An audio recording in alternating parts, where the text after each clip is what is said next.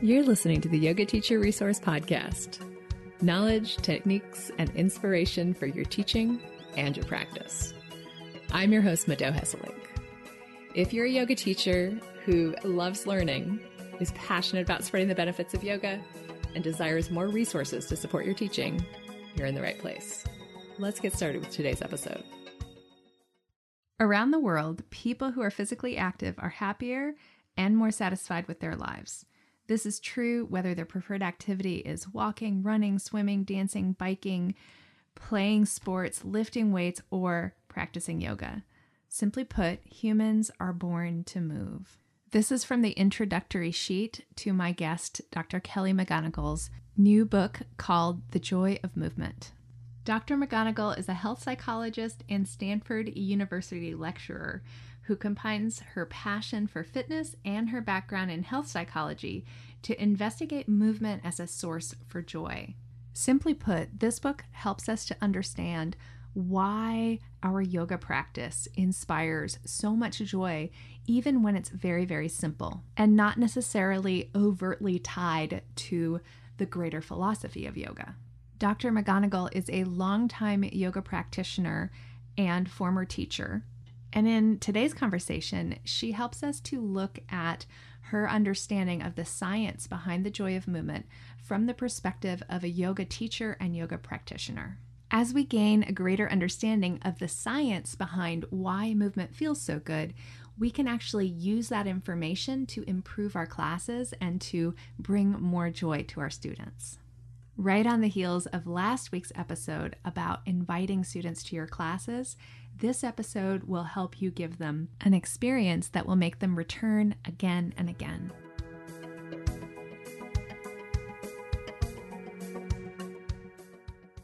Kelly, welcome to the Yoga Teacher Resource Podcast. Thank you for having me. Absolutely. I would love to have you begin by just sharing a little bit about your personal experience with yoga and what drew you into this topic of your most recent book, The Joy of Movement. What led you to write this book? I got started practicing yoga when I was a kid, discovering it on VHS tapes. By the time I was in college in the early and mid 90s, what was really flourishing then was sort of the exploration of styles of yoga inspired by Ashtanga Vinyasa. So I began studying with traditional Ashtanga Vinyasa teachers, as well as the whole 90s sort of new wave of power yoga, flow yoga, a lot that was coming out of Southern California. And by the time I got to graduate school in the late 90s, I was really interested in that form of yoga as a personal practice. And at the end of my first year, someone who was teaching yoga at Stanford was moving and retiring that I'd been practicing with. And she actually encouraged me to take a teacher training and start teaching. And so that was sort of how I got my start. And the reason that I think that she encouraged me to teach is she recognized what I was experiencing on a daily basis, dealing with the stress of graduate school and sort of the stress of living with anxiety, that in that yoga class, I felt like my best self. There was clearly something transformative and empowering that was happening. And she saw that in me. And one of the reasons that I wanted to teach was I wanted to offer that experience to other graduate students who were also stressed out. So I started teaching as a graduate student to other graduate students, and continued to explore those styles of yoga that were really about breath and flow and challenging the body to experience your own strength and courage. And within a couple of years, I was asked to teach people who had chronic pain and injuries. And that was sort of a crash course in trying to figure out what actually would be useful here. I think I was invited because I had this training in psychology and mind-body psychology, and had to sort of quickly get my bearings in the world of yoga therapy and doing trainings that were focused much more on individualized and slower breath-focused yoga, and really beginning to understand the application to the experience of pain and injuries. And so those were sort of my two trajectories. And actually, they're still the two parts of the practice that I value the most. And I think what they both have in common is, first of all, putting the breath and the quality of your attention at the center. Whether it was so fascinating when I first started doing Ashtanga Vinyasa yoga, and I was also practicing Zen meditation at the same time. And if you know the the first practice you learn in Zen meditation is counting the breath in cycles of 5. And it was such an aha that that's exactly what you do in Ashtanga Vinyasa. You count the breath in cycles of 5 as you go from pose to pose.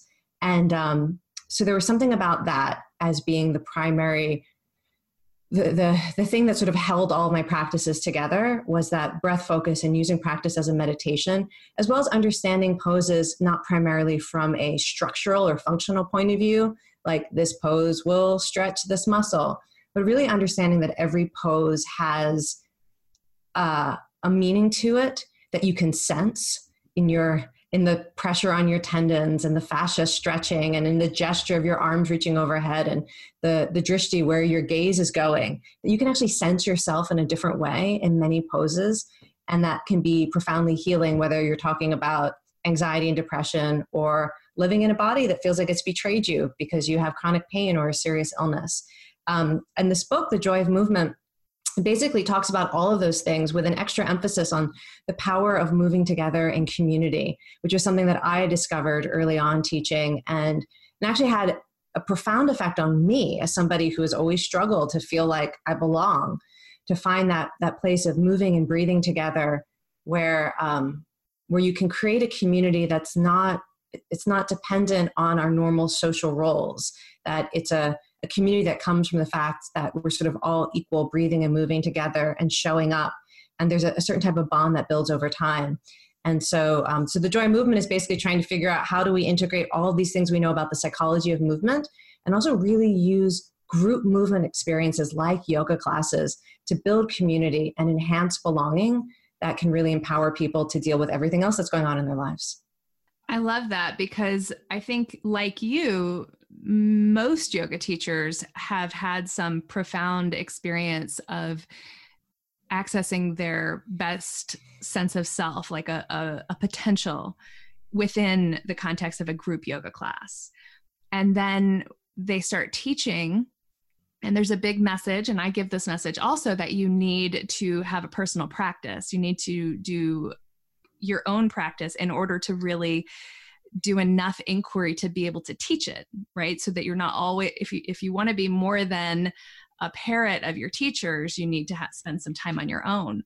Yet a lot of yoga teachers struggle with that because there's something so special about the group. There's something really compelling there that they have a hard time recreating that at home. It's an interesting dilemma. I mean, I occasionally heard that message from teachers and in communities, but the truth is, if you look at how yoga is practiced, at least in the traditions that I've been a part of, it's a collective experience. It's not a do-it-yourself project. And that is true for every contemplative tradition I've ever studied. You know, it's in fact, it's exactly the opposite message. It's not don't sit and meditate at home. You need to come to a group and meditate with a community and in relationship with a community that shares your values and gives you some support for your practice. And there's like an obvious understanding that is more powerful than trying to make your personal practice or spiritual practice a do-it-yourself project that you do at home by yourself, led by yourself and by your ego. So it's interesting. I know that some people get that message, but if there's anyone listening who feels that draw, like they have a different experience in a yoga class in a community, I mean, my goodness, you're teaching collective movement and you're teaching collective joy. So you should be training in the process of collective movement and collective joy. And it's not about whether or not you'll be parroting a teacher, but do you understand the process that emerges when people are moving and breathing together? So I actually think if anyone is struggling with that and feels like it's a dilemma, I'm going to throw my vote towards, of course, you should be practicing the very process that you're teaching. And I did yoga on my own at home this morning. There's nothing wrong with it, but of course it's a different experience and it plays a different role, I think, in our lives. That makes a lot of sense. I think your message is really important and it's worth considering. How can we recenter this experience of the group class that is what drew so many of us into yoga? Is there a way of, I don't know, like reinvigorating it so that it works for both for everybody involved, right? And it's an interesting challenge. There was a period in my life where my primary income was from teaching group yoga classes. It's possible, but it's very difficult.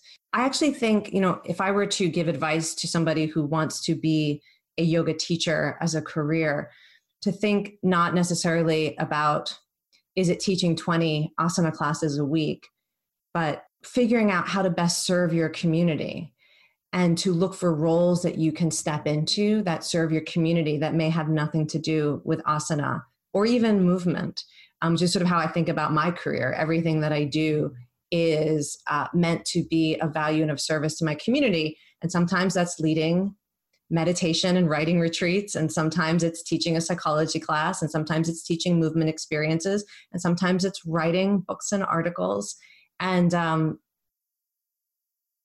I also would encourage people to think about moving beyond the yoga studio environment. I have made a commitment to teaching in communities that I want to bring a positive experience to, or where I want to support community. So right now I teach movement classes at a local community center that is very low cost, that offers great discounts to seniors. We have a very different kind of community. I teach at Stanford University still, where I really want to bring these positive collective experiences to a community that needs it, where everyone is under high levels of stress, and where I was the beneficiary of somebody else providing that experience for me. So I guess I don't spend a lot of time thinking about yoga as an industry or as a business, because I'm not really in that world anymore. And I would encourage people to have a very open sense of what's possible for themselves. And if you think of teaching yoga as about building community and empowering individuals, and that can be done in a lot of different places and in a lot of different ways. I love that advice. And it's very similar to the work that I do with yoga teachers when I do thinking about yoga as an industry. But I think about it through the lens of the independent yoga teacher. And always the first step is, who do you want to help?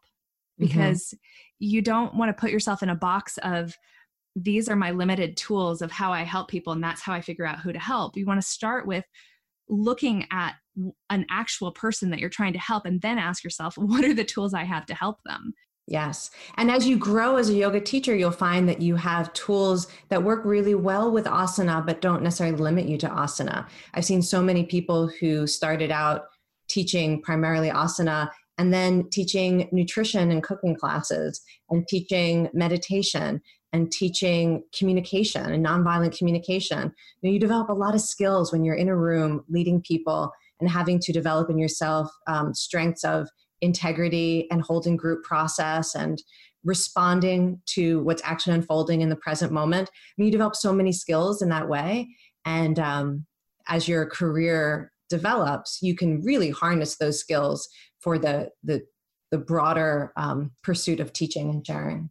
Thank you for saying that. My own experience has borne that out also. And even though I'm currently staying within the yoga space, what I do is I work with yoga teachers, and I look at what they need. And that's so inspiring to me. I feel like I have an unlimited amount of creativity right now because I'm in dialogue with the people that I'm trying to help.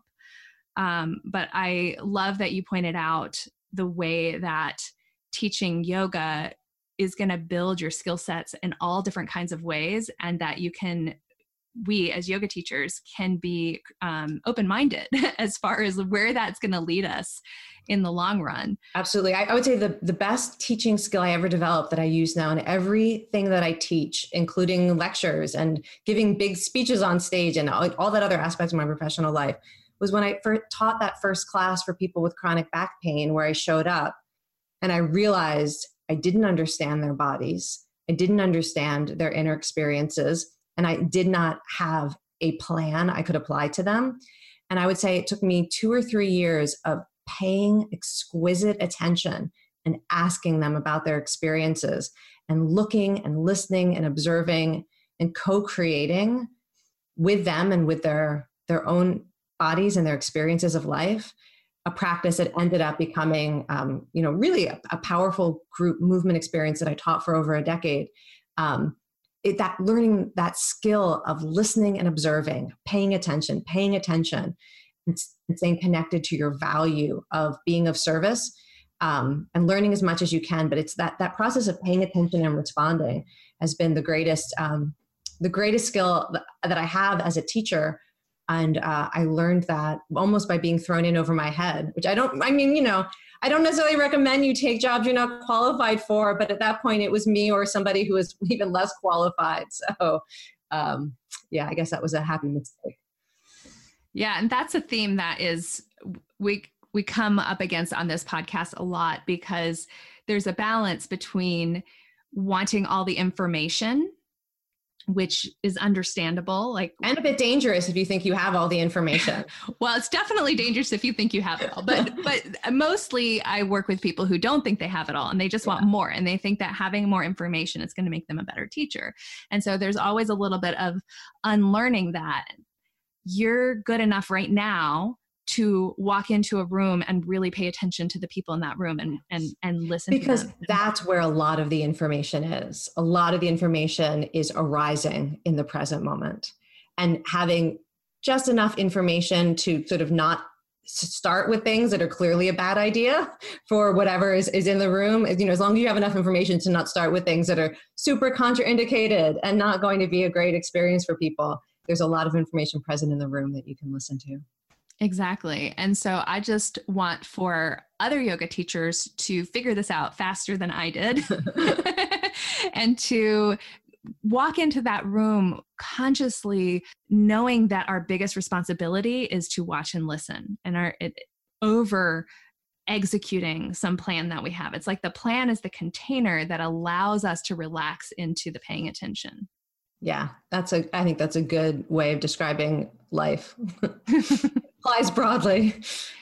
And at the same time, the science is awesome and fun and exciting. So I'm thrilled that you're here to talk about that. Well, let's talk a little bit about what is happening in a group yoga class that teachers might not be aware of is happening, when we could start right at why it is that it feels so good to do yoga in a group experience. Some of the things that I discovered when I was trying to really dig into the neuroscience, sort of the embodied experience of that high that we get from doing yoga in a group setting. One of the first things I learned is that it's not just an endorphin rush. So often we think, we get the endorphins flowing from any type of exercise, but that when we move in a sort of in a continuous way at a moderate intensity, the kind of intensity that I think most people are experiencing in yoga.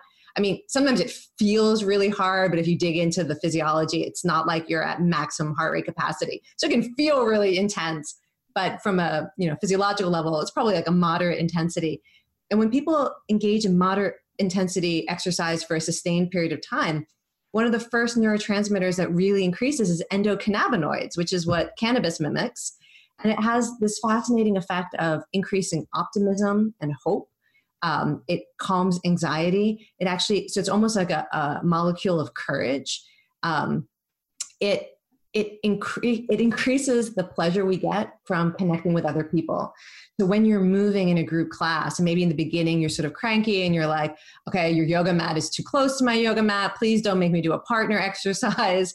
But 20, 30 minutes into it, and you're sensing yourself as a part of something bigger than you, and those endocannabinoids are flowing, and everything feels better with the world. And suddenly, it feels better when your teacher maybe places a hand on your shoulder and says an encouraging word, or you're asked to, do a movement in sync with other people in the room. And maybe you get more pleasure from that. And that's one of the primary hallmarks of what happens when we move. And we also get a particular endorphin rush that is specific to moving in synchrony with others. I like the term collective joy for this, which is a term that I picked up from the anthropology literature, that you release more endorphins and more dopamine and possibly even oxytocin, which helps us bond with others and also makes us feel braver and more optimistic, specifically when you are moving in synchrony with other people. I think it's one of the reasons why I was drawn to flow yoga. I was introduced to Iyengar yoga and sort of a more alignment-based yoga, and so what I think of as sort of workshop-y yoga approaches where you're constantly refining the depth of your understanding and skill in poses, and that's just not where it was for me. It was in the synchronizing movement with the breath and with others in the room. and that you get that particular collective joy endorphin rush that makes you feel more optimistic and hopeful about life. And it gives you a sense of belonging and trust with the people that you moved with. And I think it's one of the reasons why moving together in group classes is so popular, because you can't get that when you're on your own at home, or even if you're, following along to a video and it sort of feels like you're in synchrony with the teacher leading it, but you can't smell people. I mean, you can even literally, the emotions that are present in our sweat are contagious. And so if you're in a flow yoga class where everyone is feeling good, you are literally inhaling chemicals that we secrete through happy sweat that increases your own mood. And again, I cannot overemphasize how important collective movement experiences are to the psychological benefits of movement in yoga. I love that term, happy sweat. Mm-hmm. Which also, by the way, so if you are I have to say, I don't know a lot about what's popular in the quote unquote yoga world right now, because I'm just not tracking the way I was when I was in my 20s and 30s, and as a newer teacher. But when I first started teaching, there was a huge trend towards being very aggressive, almost hostile, super critical as a teacher. Teachers were still being trained to use physical aggression as a form of correction in poses. And some people may be shocked if they weren't exposed to that aspect of the yoga world. And I think about how different that is from the type of presence I learned from teachers like Eric Schiffman and Sean Korn, who were some of the people who were pioneers in adapting Ashtanga Vinyasa in sort of a more, generous spirit of flow yoga. And the love that you would sense from their ability to hold the group, that is such an important aspect of what we are delivering, and such a useful contribution. Absolutely. So I'm curious, how do we take this information about the endorphin rush and the endocannabinoids? Can we use this to either structure our classes a little differently, or can we be sensitive, like, oh, I think the shift has happened, by doing that watching and paying attention? And how can we respond differently to our students based on what we're seeing? Yeah, one thing I learned to do very early on in teaching is to craft and deliver flow sequences that people could master, and to really emphasize the synchrony within the room. I love using sounding as a way to enhance the effect of synchronized movement to produce collective joy. So for example, if you were doing a sequence, a flow in and out of various warrior poses, on the exhalation, depending on what's appropriate in your group, using a sound that's just an ah sound, or a humming, closed mouth humming sound, or an om sound, or in various places using more specific chants was part of my practice. That sound can enhance both the synchrony of the group and also your direct experience that you are moving in synchrony with others. But to look at what's happening in the room, and that your job is not just to get bodies to look like they're doing poses correctly, but to have a collective movement experience where nobody's left behind because they can't get their foot in the right place in time, or it's so complicated that everyone is looking at you. They want you to keep, doing it or saying 9,000 instructions. If you understand that a huge part of what's going to produce the endorphins and the sense of hope and optimism and courage is that synchronized movement, to prioritize it and look for ways to enhance it. Often I would put people in arrangements so that they can see one another moving as well. So to bring people's focus off of the mirror, and to maybe do, if the room allows, in a circle, so that you can see the movement of the breath. It's also one of the reasons why I am a fan of Ujjayi breathing, which again, I think has disappeared a little bit from the yoga world. I'm not sure. But that idea that you can produce an audible sound from the breath, that is literal feedback that you are moving as one and breathing as one. Those are just some of the things that I think about. And thinking about the endocannabinoid and the endorphin rush that comes from sustained movement too, also knowing that people will feel different as they go through their practice, and that you can direct their attention to it. So in that first opening pose or movement or preparation, meditation, have people check in with where their energy is at and where their emotions are at, and have them check in where you think is sort of like a peak transition moment. So maybe you've been doing sun salutations and standing poses, and it's 30 minutes into class, and you have a good sense that their bodies and their brains are producing those chemicals. Ask them, how do you feel now? Leave them in a pose that you think carries a gesture, an attitude that really reflects that. So maybe it's, brave warrior. Leave them there and ask them how they feel. And they'll be getting all those sensory signals from the actual posture itself and the hormones that are flowing. And then also, after class, I also encourage people to harness knowing that if you are doing, this movement practice, that people will be in a different state after class than they were ahead of time. See if you can schedule classes so that there's room and time for connection. Can you enhance, so they're going to leave the class experience primed to connect with others biologically, neurochemically, they're primed to connect with others. Can you exploit that and give them opportunities to connect with you or with one another?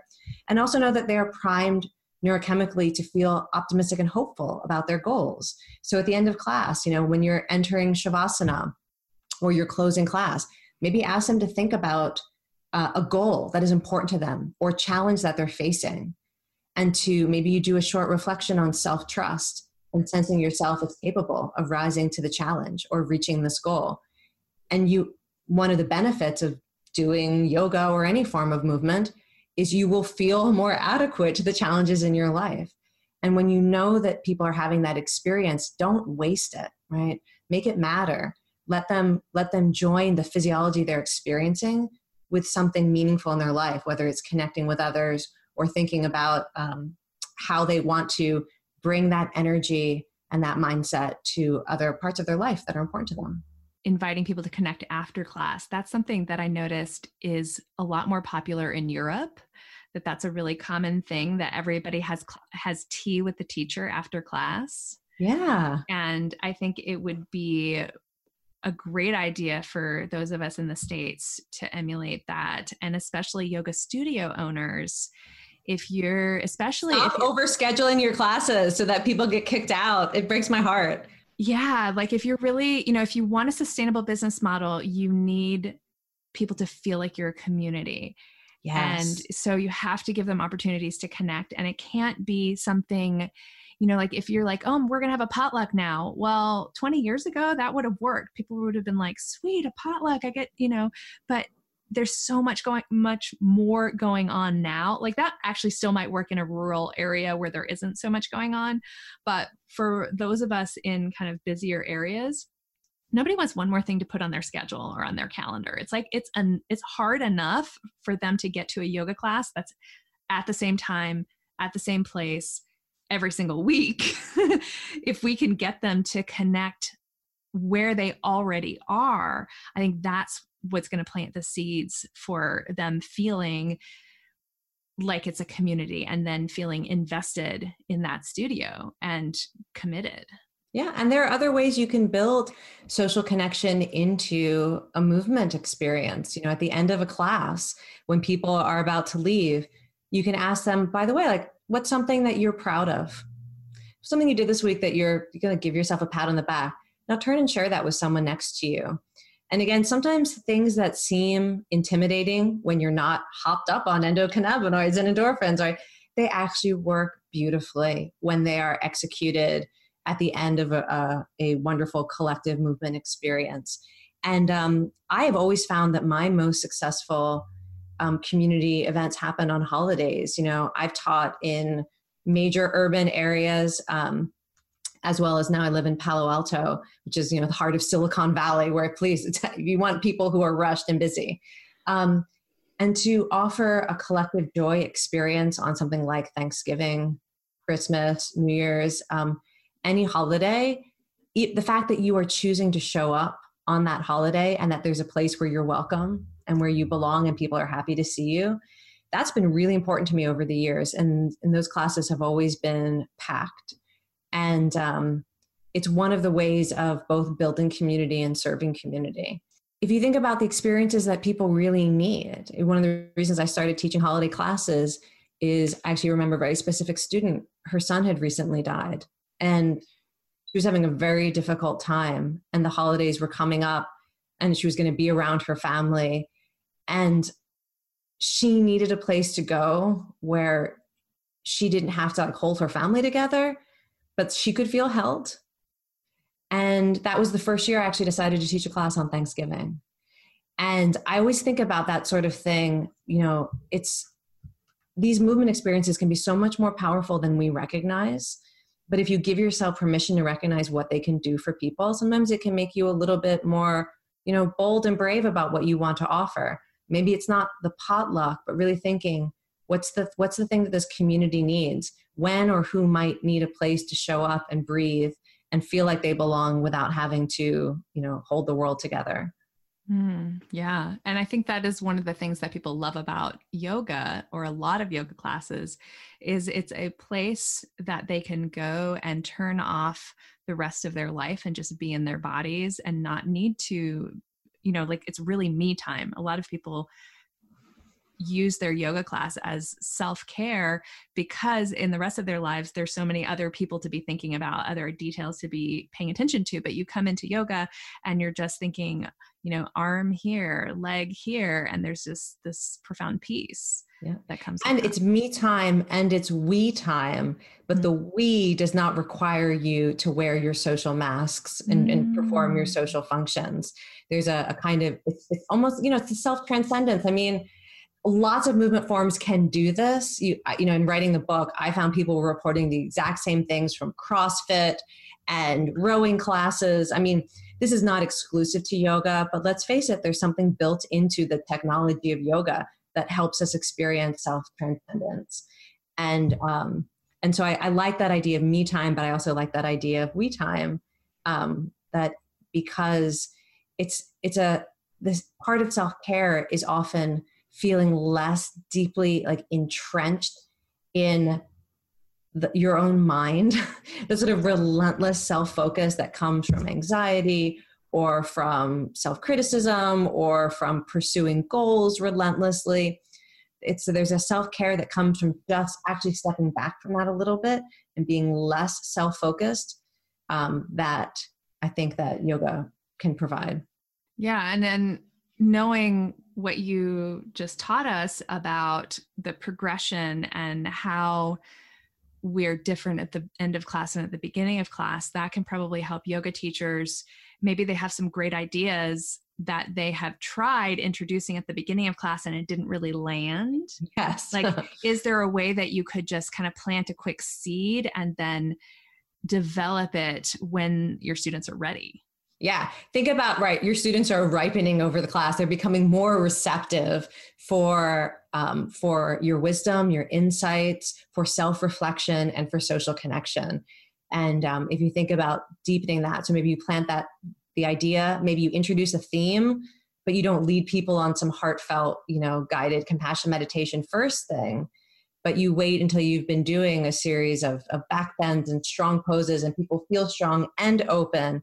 And then you hit them with the compassion meditation or sort of whatever the practice is, for sure. And I've always thought of sequencing yoga in that way too. I mean, I just gave off the top of my head, that example of thinking about priming people towards open-hearted reflections by having them embody strength and stability first. And I think that that's sort of a general approach I always encourage people to do, to think, if you're introducing powerful psychological ideas, how do you create an embodied experience that is a strong container for it? And so often I found that teachers kind of do the opposite. They're like, how can I make people, it's almost like the most vulnerable state I can put them in so they have a powerful emotional experience. And then it's like you do open heart surgery on people and you forget to stitch them up and they walk back into the world feeling raw and vulnerable. And there's a lot to learn from the psychology of movement and how different postures affect our brain and our mood. One of the examples that I like to give is that when you activate deep muscles of your core, the types of muscles that you would need to engage in a plank or in a standing balance pose, in any yoga pose where you could think, right, you're using your core not for movement, but to stabilize your body. That's the receptors in your core muscles literally talk to the areas of your brain that regulate stress and anxiety. And the primary consequence of contracting and stabilizing those muscles is it tells your fear centers to calm down, that you are literally telling your brain, I've got this. And I think like that's one of the reasons why I like to start a lot of practices that are going towards open-hearted places with core stability practices. I also start my day doing core work because that's what I need for my psychology. I need to feel grounded and centered, and I need to tell my brain I've got this. But you can learn a lot from the psychology of movement that would, help you come up with your own kind of prescription or movement pattern to support the psychology that you're looking to experience or to create in others. I love that because I usually have heard of grounding as being more about standing poses and the legs, but similar to you, I also experience a lot of psychological benefit from engaging my core. And it doesn't have to be anything really fancy. It doesn't even have to be anything as vigorous as a plank. This morning in my practice, I was doing, these bridge poses with spinal articulation, and there's so much going on there, and it's quite accessible. Like, yes. It's not easy because of the, controlling your spine vertebra by vertebra. That's like, it's a refined practice, but everybody can access working on it and access benefits from working on it, I think. Yes. In fact, when I was teaching that, the class for people with chronic pain and illnesses and injuries through the Stanford School of Medicine for all those years, core movement was at least half of what we were doing in a safe way. But because so much of what your nervous system needs when you experience pain is that sense that I can handle life and I can handle engaging with life. And core movements is actually one of the best ways to teach your nervous system that, and to teach your brain that at both the psychological level and at the literal physical level, so that you can be less fearful of movement, which is such a big part of chronic pain. And people start, disengaging from life to try to prevent new experiences of pain or worsening pain. And that's a metaphor for what so many of us do when we experience difficult psychological experiences like anxiety or depression or trauma. We start looking for ways to avoid feeling those things, and we may disengage from life a little bit. And so I feel like another sort of psychological benefit of yoga is teaching us how to engage with life in ways that feel really empowered. I love that the topic of the core came up because I think there's a lot of misinformation about it. In one way, core strengthening gets a bad rap because of like people who, have done too many sit-up focused core workouts that like made their bodies hurt.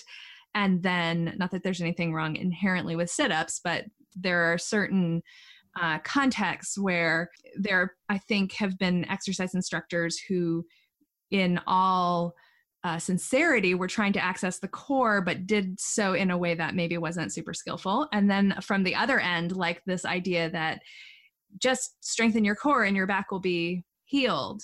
So I'd love for you to go even deeper into what you mean when you talk about engaging the core in a skillful way.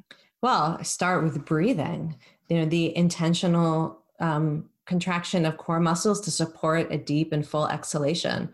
So if I were teaching a core workshop, actually initially start by relaxing tension you don't need.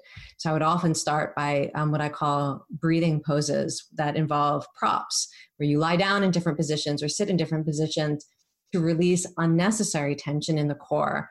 And by the core, I'm talking about the whole structure from your shoulder girdle through your abdominals, your back, through your hips. And that's all connected all the way down to, the ankle chain. So the core is like everything, but you feel it centered often around the center of your body. So releasing unnecessary tension through breath, and then bringing in intentional tension and strength through exhalation practices. And I often will teach it first as movement of only the breath. So you're in a neutral position, and then adding sounding, and then adding flexion and extension of the spine in various poses that can range from, cat cow to small cobras, any position where you can engage in that way, and then twists of the spine. And then starting to use core muscles, not for the movement of the spine, but the stabilization of the spine and the shoulder girdle and the hips through movements, whether it's something like plank or a bakasana, sort of a more challenging level, or various standing poses. And that it's not so much, it's that sense of continuing to integrate breath with an intention for your posture or your movement, and always staying connected to the feeling that we're trying to train through the core. That is continuing to feel grounded, to feel centered, to feel not rushed. And there are, endless movement possibilities for that. But I think if you make the breath primary, and you've taught people through the breath and simple movements how to activate muscles of the deep core and all of those different stabilizing systems of the body, that they have a psychological experience that, again, where they feel a sense of agency and stability, and people aren't going to be overdoing it or hurting themselves, or I don't know, whatever the concern is. What you just described is a very skillful way to kind of work people into this awareness. And really it's a relationship with your core, right? One of the, I think, other themes of your book is how to help people begin and commit to the journey of this joyful movement, this joyful embodiment. Is that right?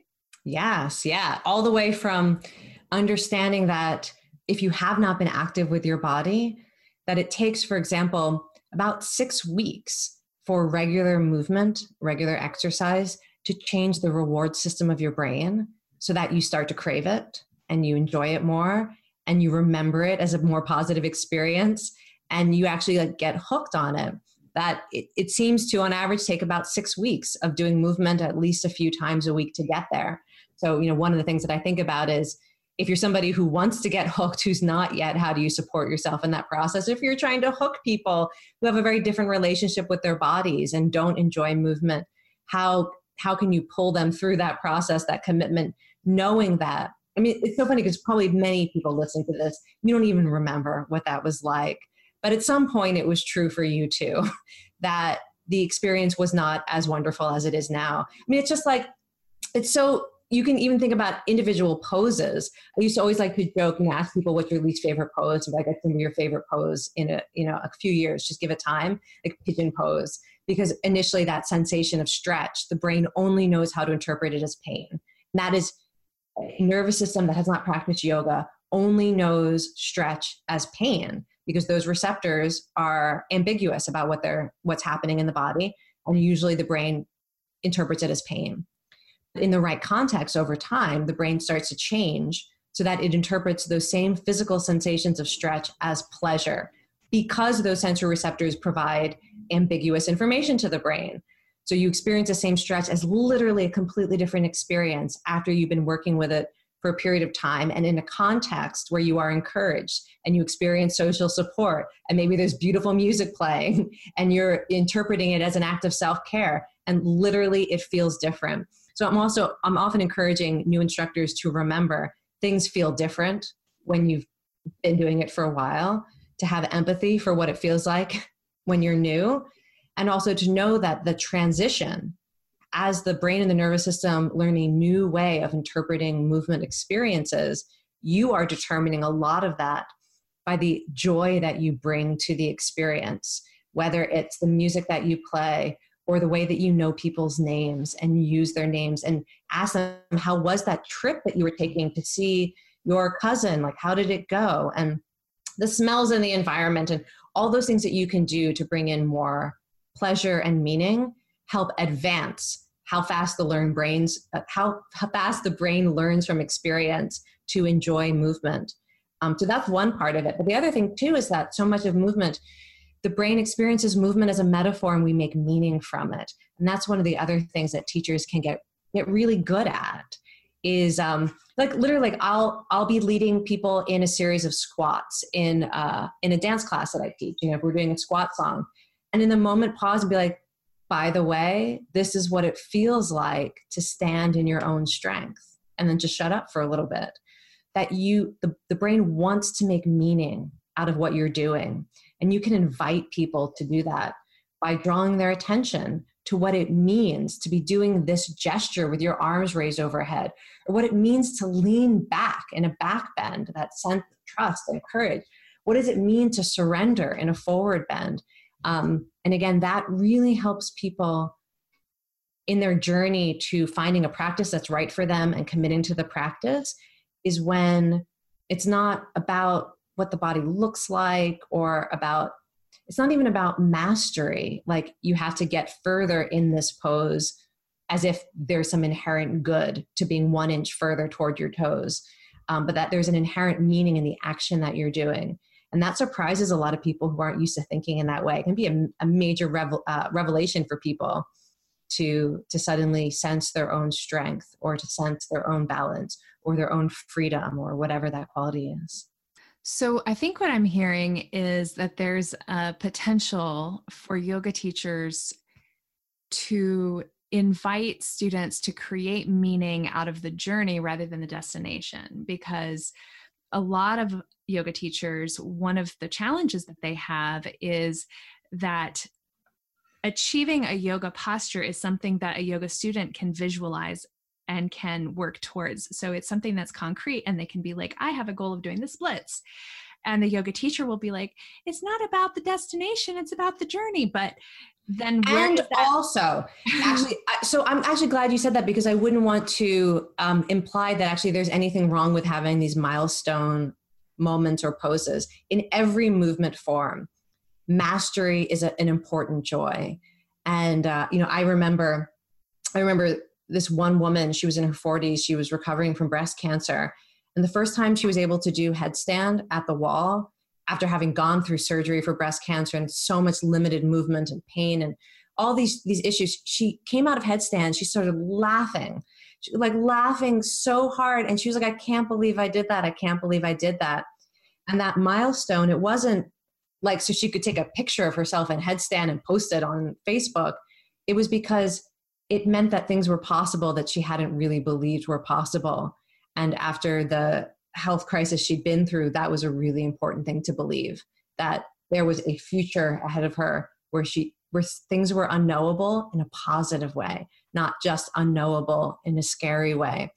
And so I feel like the idea that you could have a goal to be able to do a pose, that can be incredibly healthy and a fruitful path, but it's the teacher's job to continue to redirect the student's attention on what it is you're training and developing. Like, what would you need to do to be able to hold a headstand? Mental focus, courage, inner stability, and inner strength, right? That's what you're training along the way. And so the achievement of that pose isn't like, nailed it, check it off the list, what's the next hard thing I have to master? It's me having this moment in a headstand is memorable and meaningful because I've been developing the strength and the courage I needed to do this pose. So yeah, I love milestone poses, as long as they're chosen, ask people why. If I really want to be able to do the splits, why? The splits are an amazing posture, especially if you can throw your arms in the air and take your gaze up.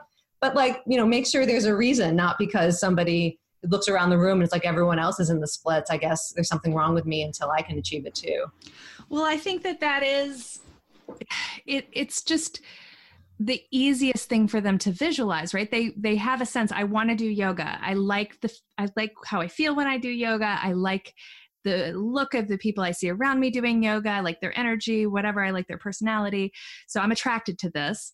And then it's just the easiest way for them to visualize themselves progressing, right? Whereas as the teachers, like you said, it's our job to give them other mile markers to pay attention to, because what we know, if we've been doing this for a while, is that first of all, you achieve one goal, and then there is always another one to achieve. So it's can't be about achieving a specific goal, because you never get there and are like, all right, I can retire now, and even say you achieve the splits. Well, I don't know about you. You were a dancer, so you may have a little bit of a different experience, but I would have to I have to keep training the splits if I want, like, if I want to keep doing the splits, you know what I'm saying? Like, it's not like, yeah. And at some point it really doesn't hold meaning anymore. I mean, that's one of the things, live long enough, you start abandoning poses too. And you say goodbye with love and say that leg's never going behind my head again. But one of the reasons I wrote this book and that I hope yoga teachers will take from it is that you can harness these natural human instincts people bring to your classroom, like the desire for mastery and progress. I have a whole chapter about how to harness that in a really healthy way so that people experience progress and possibility and hope and get to celebrate their achievements in a community, but to do it in a way that really maximizes the joy and the meaning of it. I think that's true with so many of the things, like, human nature is complicated. We bring in all sorts of desires and impulses, and movement, in my experience, really brings out the best in us. So by what we're often doing in any movement experience, including yoga, is we're given access to these parts of ourselves, like the ability to have hope and pursue goals, or the ability to connect with others and transcend the self, or the ability to feel uplifted by music and the power of celebration. All of those things can really be enhanced and amplified by movement. And my hope is that yoga teachers will be inspired to think more broadly about how they can bring all those different joys into the classroom. I think that they will. Kelly, I think that was so much really interesting information. And I would love to know if you have any other insights from the science of yoga that we haven't covered yet that you'd really like for yoga teachers to know. Yes. So one of my favorite findings has to do with how mindful movement can disrupt the typical default state of the brain. So, and it's, I think, one of the things that actually draws people to yoga, and also often draws people to activities like running and hiking and swimming, where people also experience this type of shift. So often, the human mind by default, when you're not really focused on something, you're not engaged in an important conversation, or you're not immersed in, say, a creative experience, the mind defaults to an inner chatter that is usually defined by worrying, judging others, thinking about what other people think about you, maybe pursuing your goals. But the default mode often has a negative bias. And this seems to be true for human nature. If it's true for you, it's not because you have a broken brain. It seems to be the default. It's part of how we evolved as humans who need to think about the future and need to think about our place in the world in order to survive. But for people who suffer from depression and anxiety or trauma, often the default mode is relentless. It's relentlessly verbal, and it feels like quicksand. You can't get out of it. And what we know is that yoga is one of the most powerful ways to disrupt the default, so that you literally are shifting the brain into a state that's characterized more by what you're feeling in your body, what's happening around you, your direct sensory experience, and a sense of self that's not characterized so much by that inner stream of chatter that can so often be negative. And meditators spend decades trying to learn how to do this. And there are certain forms of movement where people seem to get access to it very quickly. Flow yoga is one of them. Swimming is one of them. And any sort of exercise outdoors is another. And so I think, like, knowing that it's an amazing gift. Some of the most cutting edge therapies right now for depression and other psychological disorders is literally trying to, like, insert electrodes into the brain and stimulate the brain in ways that can change the default, or, taking drugs that are trying to reorganize the default state. And it's complicated and it's expensive, and none of the stuff is FDA approved yet. And yet by doing yoga or by taking a walk outdoors, you can literally disrupt the default state in a way that looks a lot like if you were to study what happens in the brain of a meditation master. Wow. Well, thank you for leaving us with that bit of remembering how important the work that we're doing is, because I know that for a lot of people, their yoga is their lifeline. And it's important for yoga teachers to remember that what you do is important, and it really does help people. Thank you for what you're doing to support the community.